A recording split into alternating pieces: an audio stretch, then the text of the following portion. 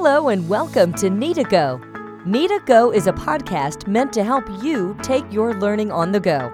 Our goal is to support administrators, tech coordinators, educators, and just anyone in their learning journey. So whether you are at home, work, the gym, or on your commute, we are glad you're joining us. Now for the latest episode of Need2Go. Hi, welcome to another episode of Need2Go. We're excited to have listeners and we're excited to continue this professional learning opportunity for members and beyond. So in celebration of the Hour of Code Week coming up December 9th through the 15th, I'm thrilled to have Lisa Bohati here as a guest. She's got a lot of experience with computer science and code.org, and so I'm excited to have her here. Lisa, welcome to the podcast. Hello, thank you so much. Do you want to just share a little bit about yourself, a little bit about your background? You're a NITA board member, but beyond that, you know, in your day-to-day life with computer science and just the Yes. tech world and responsibilities, do you want to just give us some insight on that and we'll get going with our questions? Sure. I've been teaching computer science now for 5 years. I taught K through 5 as a specialist in Lincoln.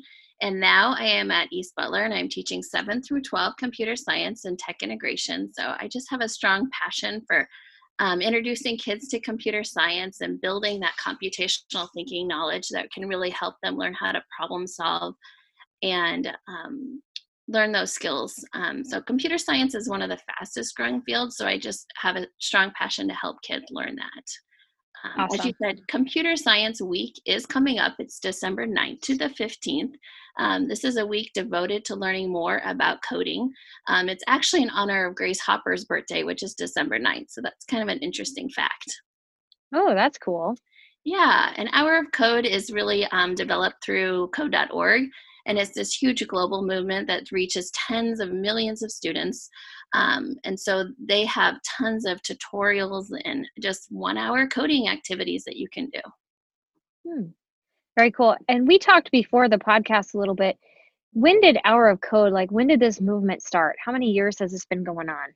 I believe it started in 2015. So it's been going now for 4 years. And it's growing momentum every year. More and more students are doing it. Now there's millions of kids doing it every single year.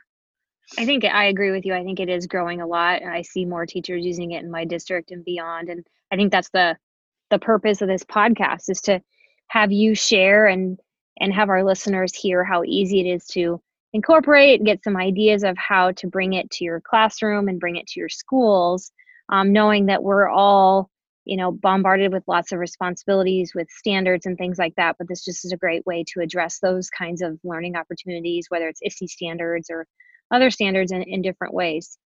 Each year they have a theme. Is that right, Lisa? Yeah. This year the theme is Learn Computer Science, Change the World. And it's really about being creative and showing your creativity. Last year they had a big dance party that they came out with. So continuing on with the dance party is just really being creative. And you'll see code.org does an awesome job of sharing lessons and with the tutorials and videos that you can watch. And so this year there's famous people doing videos about being creative. And so actually Google CS First has a new tutorial this year called Code Your Hero. And so there's videos to help you learn how to do all of the steps of that. So it's pretty awesome. I like how the whole idea of Hour of Code, it really does get students involved in the ISTE standards for students as they work to be computational thinkers. Yep. There's even a level of global collaboration, Yep. communicating, however you bring it in. But I just think that's a great way to bridge that in if you're using the ISTE standards. Yep. One of the other big questions, and I'm sure you hear it a lot, is the word code, when you talk to some teachers about coding, it seems so daunting and overwhelming. And it's kind of scary to say, and teachers will sometimes say that they can't do that, or they're not, I don't want to say they can't, because we don't want people to feel like they can't do something. It's more of that comfort level. Yep. So generally speaking, how do you respond when teachers say, do I need experience in coding to host the Hour of Code, or do I need this experience to even have this opportunity or put these things on my iPads?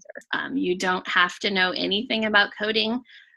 Code.org, and there's over 200 tutorials that really have set up that they're self-guided tutorials, and they give the kids step-by-step directions, and they help them learn each step along the way. And so as a teacher, you just go ahead and go to code.org and click Try Hour of Code, and it gives you how to set it up, and it shows you videos, and it even gives you videos to use as an introduction to students.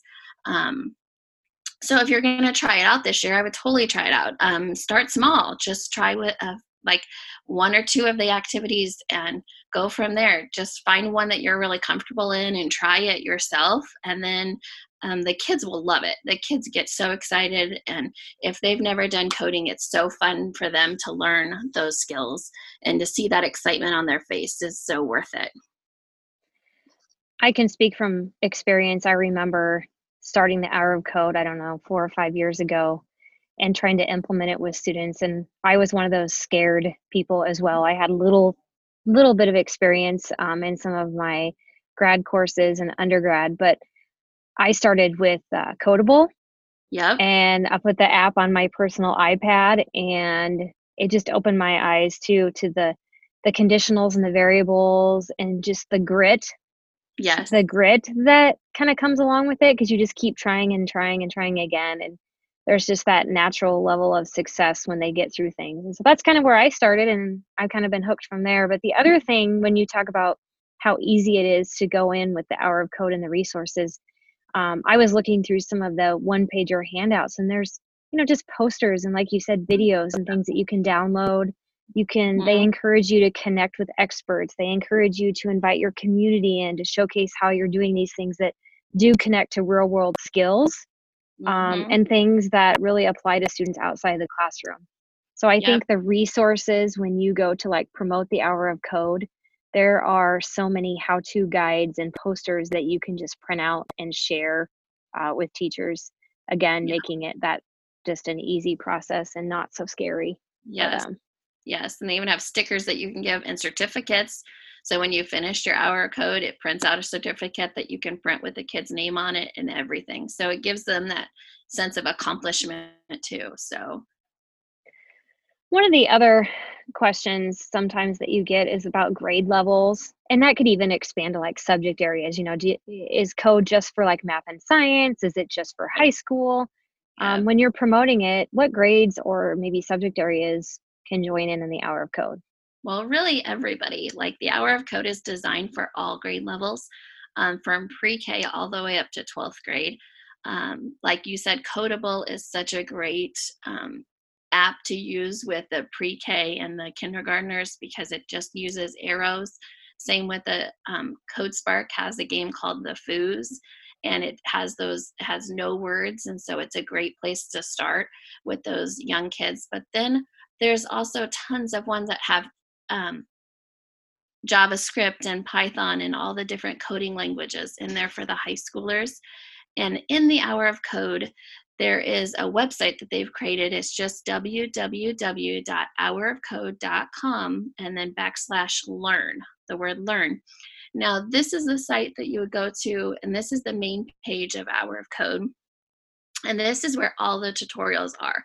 So you can even click on math or science or language and sort it by your subject area, or you can sort it by your grade level. So this is the place that has the 200 different tutorials to help you get started. So whether you're a math teacher or a language arts teacher, go in there and select your grade level and sort it by your subject level that you're really looking at, and find one that fits your needs, because Hour of Code is for everyone, and that's what it's meant to be. I would agree. That's that hourofcode.com/learn. That's a great resource. In addition to the tutorials, that's a great resource and a great way to sort it out to find exactly what you're looking for. Right. Yep. And one final question that I think is really important to address. Sometimes we assume that to participate in the Hour of Code, you have to have access to one-to-one technology. Yeah, right. And we know this isn't true, but can you enlighten our listeners on a little bit of how that into, how does that apply to them if they don't have one-to-one technology, or even if they do, and do we have to be on the technology all the time in order to participate? And that's another thing. There's activities called unplugged activities. And this is where you're actually not using any devices at all. And you're learning some of those computational thinking, such as algorithms and the step by step directions. And so you're doing that without a computer at all. And even on that Hour of Code website, there is some unplugged activities. And way over on the left side, you can sort by whether you have computers or whether you have an iPad or you have no devices. So that's where you would choose those unplugged. And if you're not one-to-one, you could always use some paired programming. And paired programming is where you have two computers on one device, or two students on one device. And so this is where they partner up and they help each other. And there's videos about pair programming even that you can show the students. And so this is a great way to build some social and some collaboration and some of those skills. So even if you don't have enough devices, go ahead and try it with the ones that you have, or try some unplugged activities. Definitely. And I think, in closing, Lisa, one of the things that I know you and I talk about and promote is, the Hour of Code is meant to promote everyone across the nation spending at least an hour throughout that week in coding. But ideally, the whole idea is to introduce and keep and start the momentum for something that could go on year long and year round. Yep. And that's one of the best part about Hour of Code is kids get excited. They want to keep coding. And code.org actually has free professional development for teachers. And so this year, part of NEDA's vision is to offer more of this professional development opportunities. So this year, we're partnering with code.org, and we're going to offer that half-day workshop. And that's going to be that Wednesday before NEDA starts in the spring. And so Awesome. This is a great way. This will be for teachers to come for free, and it's a half day, so it's 12 to 6. So you would only have to take that half day off of school, and you can come and you can learn. And it's really meant for classroom teachers to learn how they can bring some of those computational thinking skills and some of those coding activities into their classroom, even if they're not a computer science teacher. Awesome. Just another way to promote that idea of coding all year long. Right. Spend the time with the Hour of Code in December, bring it to your classroom throughout the spring, and then some tiered professional development coming up in March at the conference. Yes. Definitely worth checking into. So yes, I think that kind of covers it for us for this episode. Again, if you need resources or need information, you can find our contact information on the website. Lisa is an awesome resource, which is why I wanted to make sure she was highlighted on this podcast. Definitely has resources she can share, and she's definitely happy to, if you reach out, to get that information to you. So again, it's hourofcode.com/learn. Yep. Any other last tips or things before we close out this episode, Lisa? I think just go try it, play with it, and learn about coding, and don't be scared. It was my best advice. Yes, definitely. All right. Well, thanks for tuning in to this latest episode of NEDA Go. We hope you enjoyed and took away some ideas to move forward with your own Hour of Code activities in your school or your district.